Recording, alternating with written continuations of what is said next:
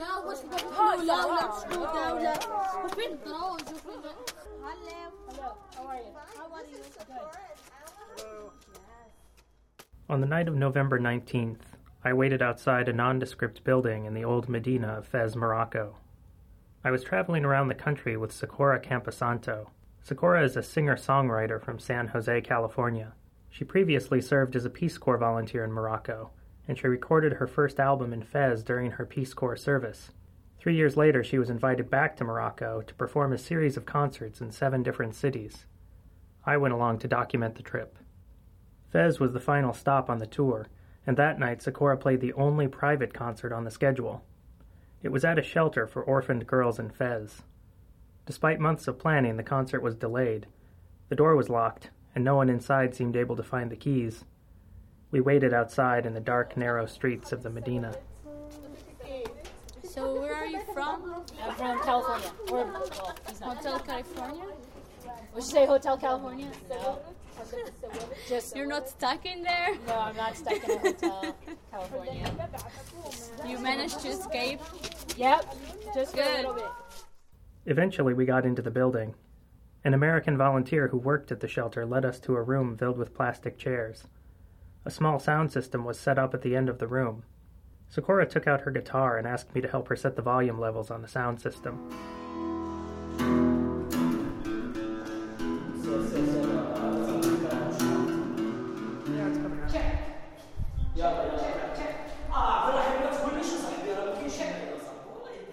Maintaining a journalistic distance was not possible on this tour.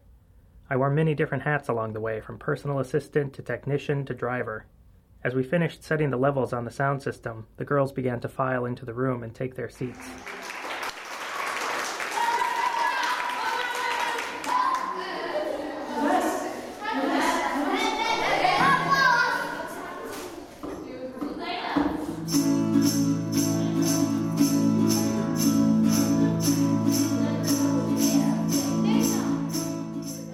Socorro started the performance, and it wasn't long before all the girls got up out of their seats and started to dance together in the center of the room. Shelter staff and volunteers looked on from outside the room. They wore complex smiles as they watched. For this brief moment, the girls seemed carefree and happy. "I wish I could take a photo," said Bonnie, one of the Americans who worked at the shelter. Bonnie explained that taking photos inside the shelter was forbidden by royal decree. The decree was partially intended to protect the girls, but it was also intended to limit publicity of the condition of the shelter. Though things had improved over the years, the shelter was not a particularly healthy environment for young girls. Bonnie said that there was certainly no vetting process for entry into the shelter. Orphaned girls who were still trying to attend school were mixed with girls who had committed crimes but were not old enough to be sent to prison. It was simply a place to put random girls who had no family and nowhere to go.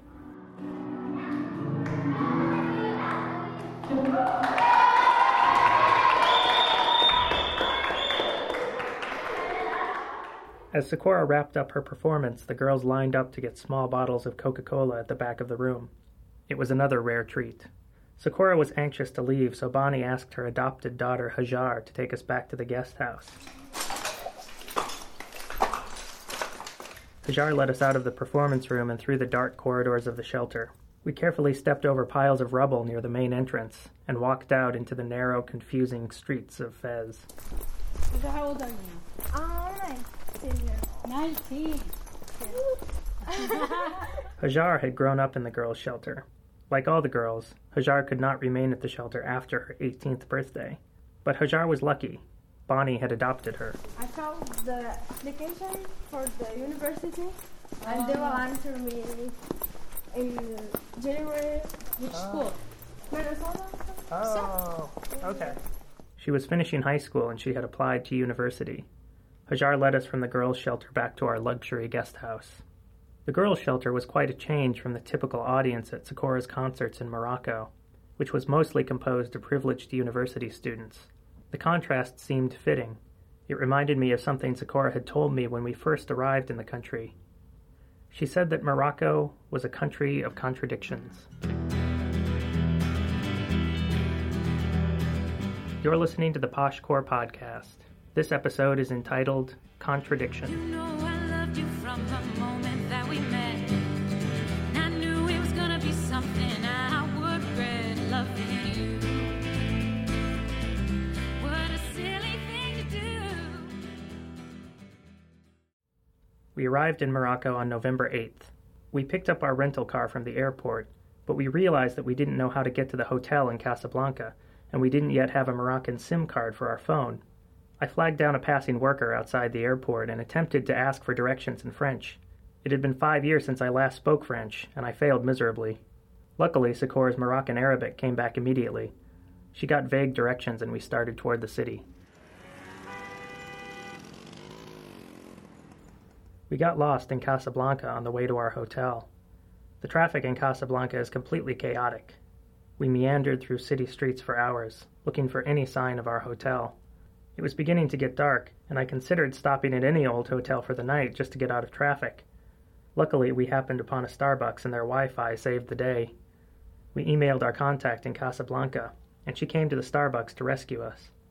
So much for my persona of seasoned traveler and citizen of the world. I was just another American stereotype, saved by Starbucks. Hi. Performing on Friday. Sikora's concert had been organized by several of the American language centers in Morocco. The centers had originally been founded by the U.S. Embassy in Morocco. Then, in the 1970s, the centers had been unified under a non-profit body. The American language centers in Morocco teach English and foster cultural exchange between the peoples of Morocco and the United States. Sikora had worked with several of the centers during her Peace Corps service. On November 9th, we went to the ALC in Casablanca. Our main contact at the ALC was an English teacher named Sonia. She met with us to go over the schedule for the tour. I had agreed to do some photography and video work for the ALC in Casablanca, but Sonia was still curious about my willingness to travel around Morocco for 2 weeks. She asked what I was hoping to get out of the tour. I had been asking myself the same question. Of course, I was hoping to get a good video out of the trip, but I knew that it would be challenging. Concerts in themselves do not make for exciting video. In truth, I knew that there was a good possibility that a story might not emerge from the trip. It occurred to me that I had never truly understood my own reasons for wanting to go along. I just had a strong feeling that I shouldn't miss the tour. Maybe I also wanted to better understand Sikora herself. Though we had been working together for 2 years, she still seemed mysterious to me in many ways. It was evident in all my interviews with Sikora. She was a master of evading questions and changing the subject. I mean, I love the A's, but I don't want them in San Jose. Really? The Oakland A's. Oakland A's sounds okay, but San Jose A's, it's like San Jose A's. Yeah, exactly. So they wouldn't call it that. They'd say Oakland A's and San Jose. It just doesn't make it. Okay. No me gusta. So, this is your first time back in Morocco. Yes. Can you tell me why did you decide to come back here? I got invited to come back. Can you tell me the story of how you got invited to come back? Yeah, I was talking with David Amster from the American Language Center in Fez, and we had been going back and forth for a while about me coming out and doing like a tour or doing some concerts for the ALCs, and they offered to sponsor the trip, so I asked for the time off, and here I am. Yeah. And we're doing a tour of not all of the ALCs, but I think we're doing 7. So I'll just have to come back and do the rest of them. Yeah. Bummer. What was your thought when you first got off the plane? Like pure exhaustion. Yeah. But honestly, the weirdest thing, and I've been saying this for the couple days we've been here, is that it's weird to me how not weird it feels being back. That night, Sikora taught a songwriting workshop to some of the ALC students in Casablanca. One of the students really stood out. His name was Mohammed, though his nickname at the center was Bruno, due to his slight resemblance to Bruno Mars. Mohammed hoped to be a professional musician. He attended all of Sikora's events in Casablanca. And what are you studying at school? I'm studying economics. Oh, okay. Yeah. Okay. And what do you want to do when you're finished? Actually, I don't want to work. I want to do something in music, you know. Oh, perfect. I want to go outside my country, go travel. So when you do start traveling around, I assume you want to become a professional musician like Sikora? Yeah, I guess. Why not more than that? I want to do my own albums and put them on iTunes and. Oh, perfect. Yeah. And then do you want to travel around doing touring and stuff? Yeah. Cool. That's the life I'm dreaming of. Yeah. Socorro performed at 2 small towns outside of Casablanca that week. On the night of November 13th, she played her first big show of the tour at the ALC in Casablanca. After her performance, she invited some of the students from her songwriting workshops to come up and perform as well. Some of the students sang a cappella, others played Johnny Cash. Muhammad played Eye of the Tiger.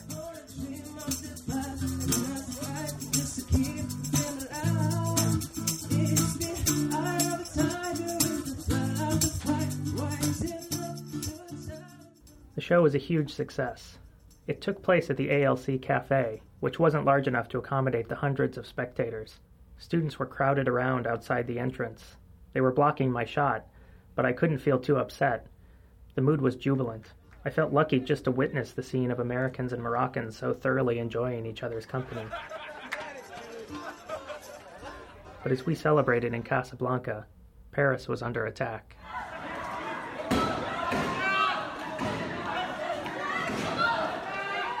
A series of coordinated mass shootings and suicide bombings in the French capital killed 130 people and injured approximately 350. The perpetrators were European citizens engaging in jihad with the assistance of the Islamic State. The next day, the Islamic State released a statement to its followers, claiming responsibility for the attack.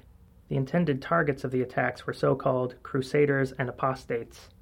According to the Islamic State, crusaders are Westerners and non-Muslims, and apostates are Muslims who turn away from Islam. In issue 7 of Dabiq, a magazine published by the Islamic State, apostates are defined as those Muslims who coexist with Westerners. Dabiq refers to these Muslims as the gray zone. The attacks in Paris were part of the Islamic State mission to make Westerners fear and distrust all Muslims, thereby eliminating the gray zone. On November 14th, as I struggled to understand the French newscasts on television, I couldn't help but reflect on Socorro's tour. Socorro, an American Catholic feminist, was traveling across Morocco, performing rock and roll music for Muslim students. We were in the very heart of the gray zone. But there was little time to think about it. We had a schedule to keep.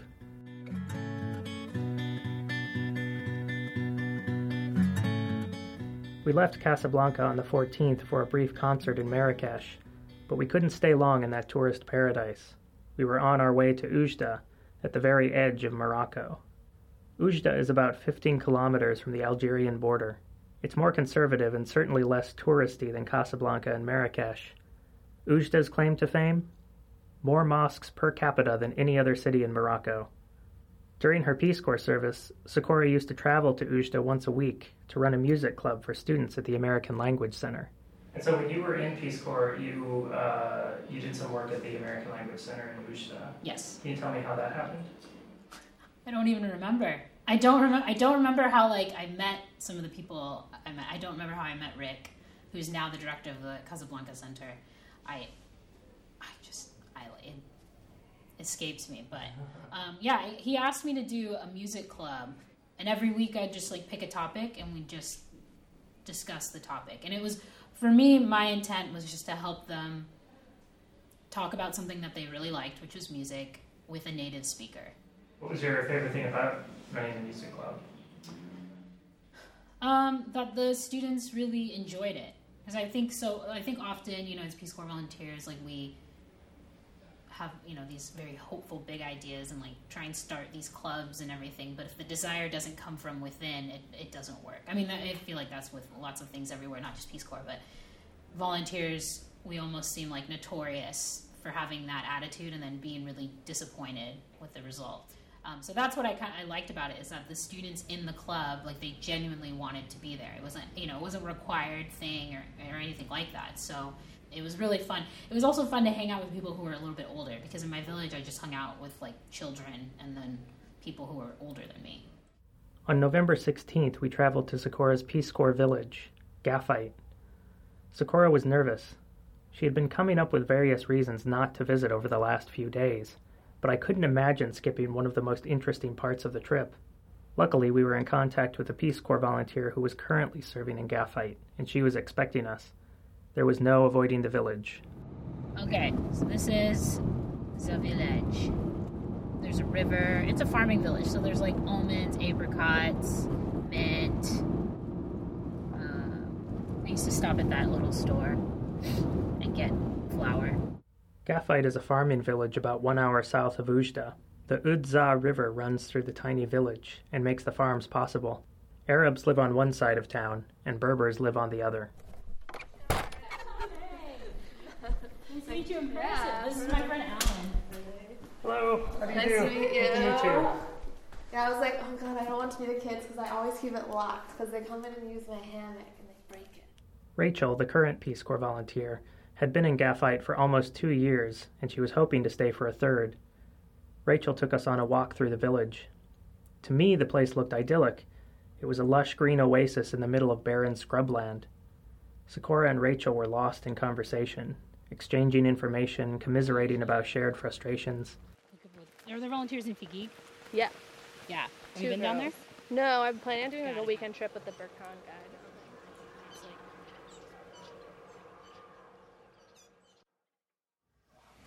So my name is Rachel. I live in Gaffite, Morocco, which is near the Algerian border, near Oujda.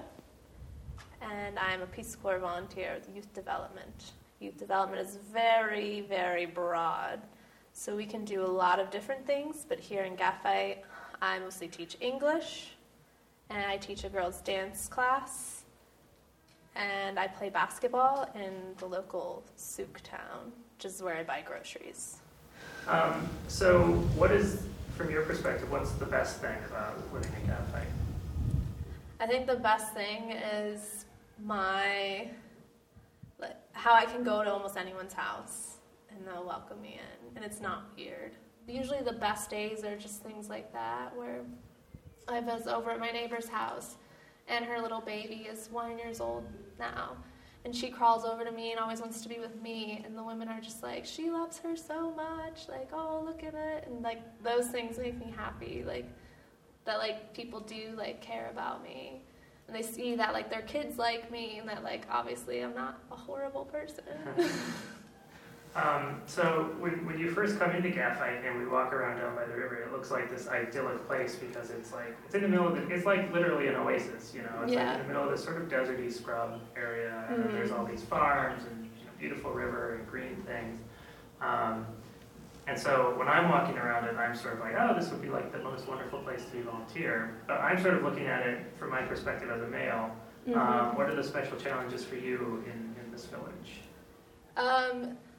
Most men don't want to work with me. It's just like it's very separated here. Men are with men, and boys, girls, women. And so a lot of the women don't work outside the home. And so working with women is very difficult because very select few are out in the community. Socorro has told me several times like the most difficult thing for her was dealing with harassment. Have you had issues with that yourself? I've had more harassment not in Gaffite than in Gaffite. I've had a few issues with some men, and it's very difficult when it's men that I know, and I know their children, so I can't really say anything to anyone because it's a very tight-knit community, and I'm not a very wannabe center of attention, even though a little bit already am since I'm the only foreigner here. But other towns, it's a whole different story. They're a lot more braver there than they are here, since it is a smaller community. Yeah. So there's a lot of yelling in different languages, inappropriate things, touching, and other inappropriate things. Yeah. Has it changed the way that you approach your service in any way? I don't know if it changes the way I approach it. I think I've had anxiety problems with men and being in crowds with predominantly men, because like I said, it's mostly men that are out and about. But like I said, I don't have as much harassment in Gaffite, so with working with men here, if I have to, I usually am not working with men. I don't have problems with them. Yeah. Is there anything that you wish people knew about your village or about Morocco, about you? I know with all of the things going on in the world right now, people are a little bit biased or just not accurately informed on what people are like in the Middle East or North Africa. People are so incredibly hospitable here, and they treat me like one of their own. I know, like, if one of them were to go to America, like, they're not going to have all these invitations to come to houses all the time and be brought food on the regular, unless it's a really small community. Where I live, that wouldn't happen. This might be one of the last, there's one or two others, I guess, but it might be one of the last Peace Corps countries in a Muslim country, because they closed Jordan recently. Yeah. Have you ever had any thoughts about that, or do you think it's important for Peace Corps to be in Muslim countries? Or I think it's very important, just so people can get a glimpse back home, like what it's like living in these countries, and that it's not like all war-torn terrorists, everything that's shown on TV these days. And just for people here to see that not all Americans like hate Muslims or Arabs or whatever. I know for me, like, I take a lot of pictures here for my family back home so they can see that these are people, like, they're living their lives, they're working, they have their families, they have weddings, they go to the store, they're cooking, they're normal people just like us, and they're taking me into their homes. Like I said, the Moroccans are some of the most hospitable people I have ever met. I think that's it. Okay. Well, thank you so much, Rachel. No problem. We didn't stay long in Gaphite. Sikora's former host family was traveling, and there was no one else she wanted to visit. She was anxious to get back to Oujda to prepare for her show, so we left after a few hours. Rachel came along. She was hoping to do more work in Oujda over the next year, and Sikora's show was a good opportunity for networking. Hello. How's everybody doing? Good? I see some of my old friends from when I used to live in Gaphite. They're here. This is Bill Withers' song, Use Me.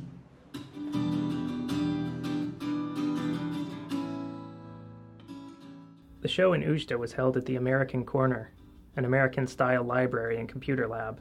Well over 100 people attended the concert. There weren't nearly enough chairs. Spectators were lining the walls and crowding around outside the door. The audience was rowdy and excited. After her performance, Sikora again asked if any of the students would like to come up to the front and perform.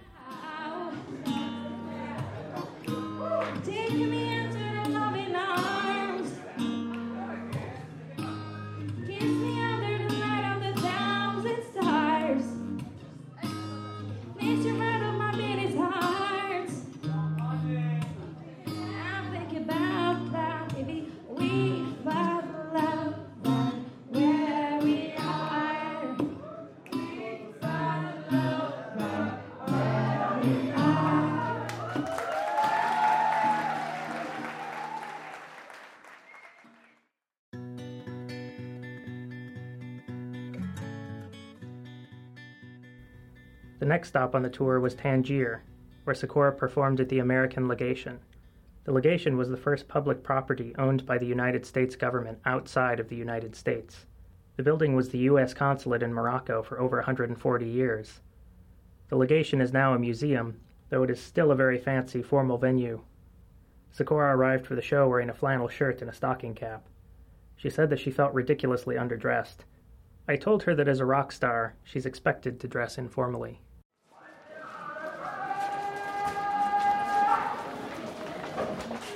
After Tangier, we made our way to the last stop on the tour, Fez.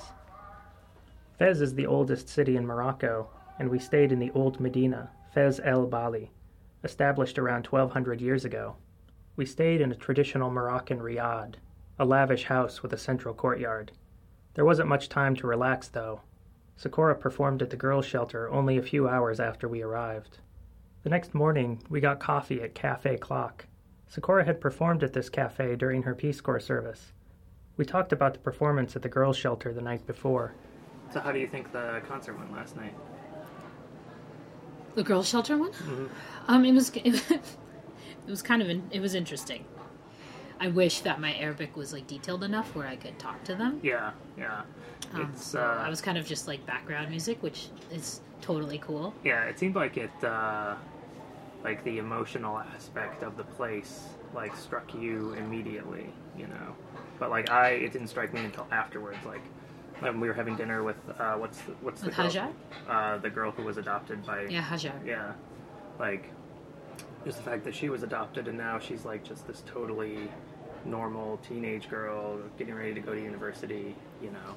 Yeah. And you compare that with the girls who are still at the center and maybe they're not going to get adopted, maybe they're not going to have the same opportunities. It's like, oh my gosh. Because once they're 18, I mean, they have to leave the center. They get kicked out, yeah. And so that's why it's like so important to me that, like, it's so exciting to hear that 24 of those girls are going to school because, God, at least if you can read and write, you can do something. You can be a maid or something. Yeah. So yeah, it was kind of just, you know, more PTSD about Morocco. But it's particularly that place because last time I was there, I was on my way out. And I did a concert. And we did it in the daytime, so the girls were able to sit outside. But I just remember walking through there, like no blankets. And you know how cold, you've experienced how cold buildings are here. So imagine that with no blanket and a shitty bed. It's like a prison. Yeah. And then like last night we were walking through and there's like, the lights didn't work, and there's like cracked tile all over the floor. Yeah. So that... I don't know. What is her name? Hajar. So Hajar is, you know, she's probably going to be okay. But like, what about the rest of them? Like, I don't know. I don't know what's going to happen to them. Yeah, I don't know. I just felt like this intense feeling of guilt, I guess. Like American guilt. That's hard. That's hard to do. Especially on a trip like this where it's just like, yay, positive. And then that was a positive thing, but it was just like in the most terrible way. But it's almost exactly what music is supposed to do. Like that's exactly what my like intention is. But it's hard to do that.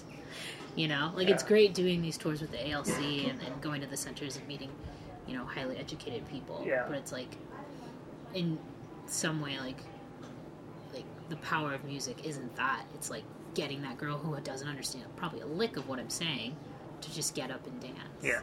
We walked around the Medina a bit, but soon found our way back to the Riad. I spent much of the afternoon napping. Over the previous 2 weeks, we had crisscrossed the country, traveling over 2,500 kilometers.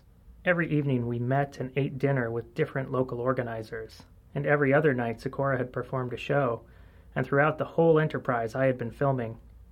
We were totally exhausted.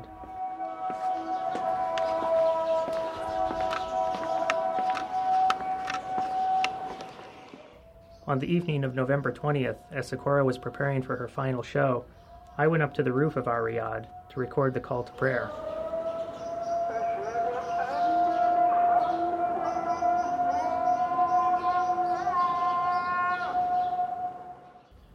I had been trying to capture this audio for a week, but I kept missing it.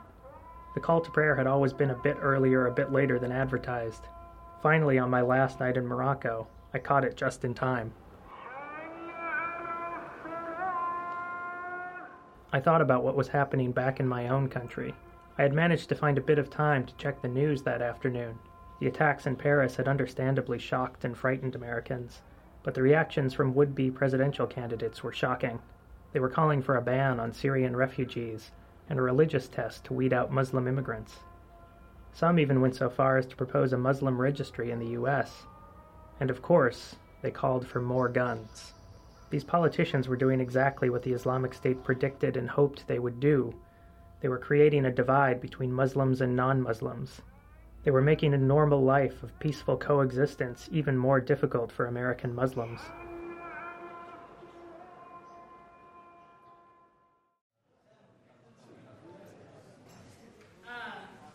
So like Hamza said, I used to live south of Oujda when I was a Peace Corps volunteer. And I lived here from 2010 to 2012, and I would come to Fez every once in a while. And I've performed here before for International Women's Day. I'm going to do some songs, some of my own, some covers, and I hope you enjoy it.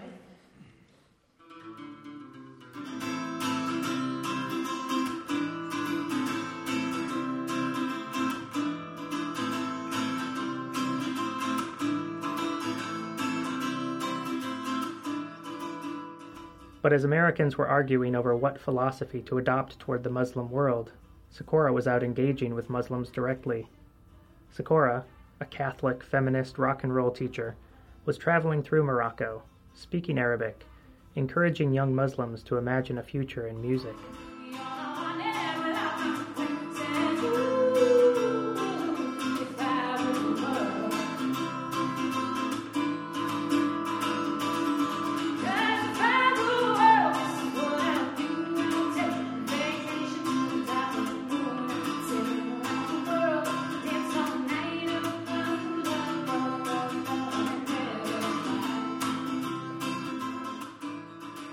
Sakura's last performance of the tour took place at the Arabic Language Institute. After the performance, a cluster of audience members crowded around Sakura.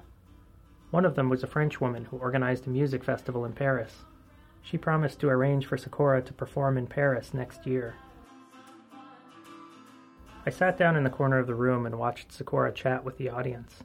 I realized that I didn't really understand her any better now than I had before the tour. She had a duality about her. She hated attention, but she had chosen to pursue a career in which people would be constantly watching her. She liked the idea of being down-to-earth and unpretentious, when in fact she was incredibly cosmopolitan, conversing easily with both progressive California hipsters and conservative Moroccan Muslims. Like Morocco itself, Sakura was incredibly complex, too complex to be easily understood.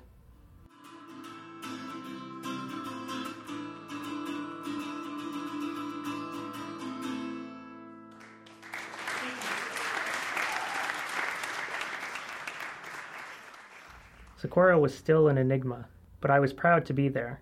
Sakura was doing what so few Americans seem willing to do. She was not just posting her opinions on social media and hoping for the most likes. She was out in the world, living her philosophy. She was traveling back and forth across a huge, complex country, creating real friendship and understanding. Despite the fact that her Peace Corps service had ended years ago, Sakura's work continues. I was not a stranger until I came home. I thought that I had it under control. Thanks for listening to the Posh Corps podcast. This episode was produced and recorded by Alan Toth and Sakura Camposanto.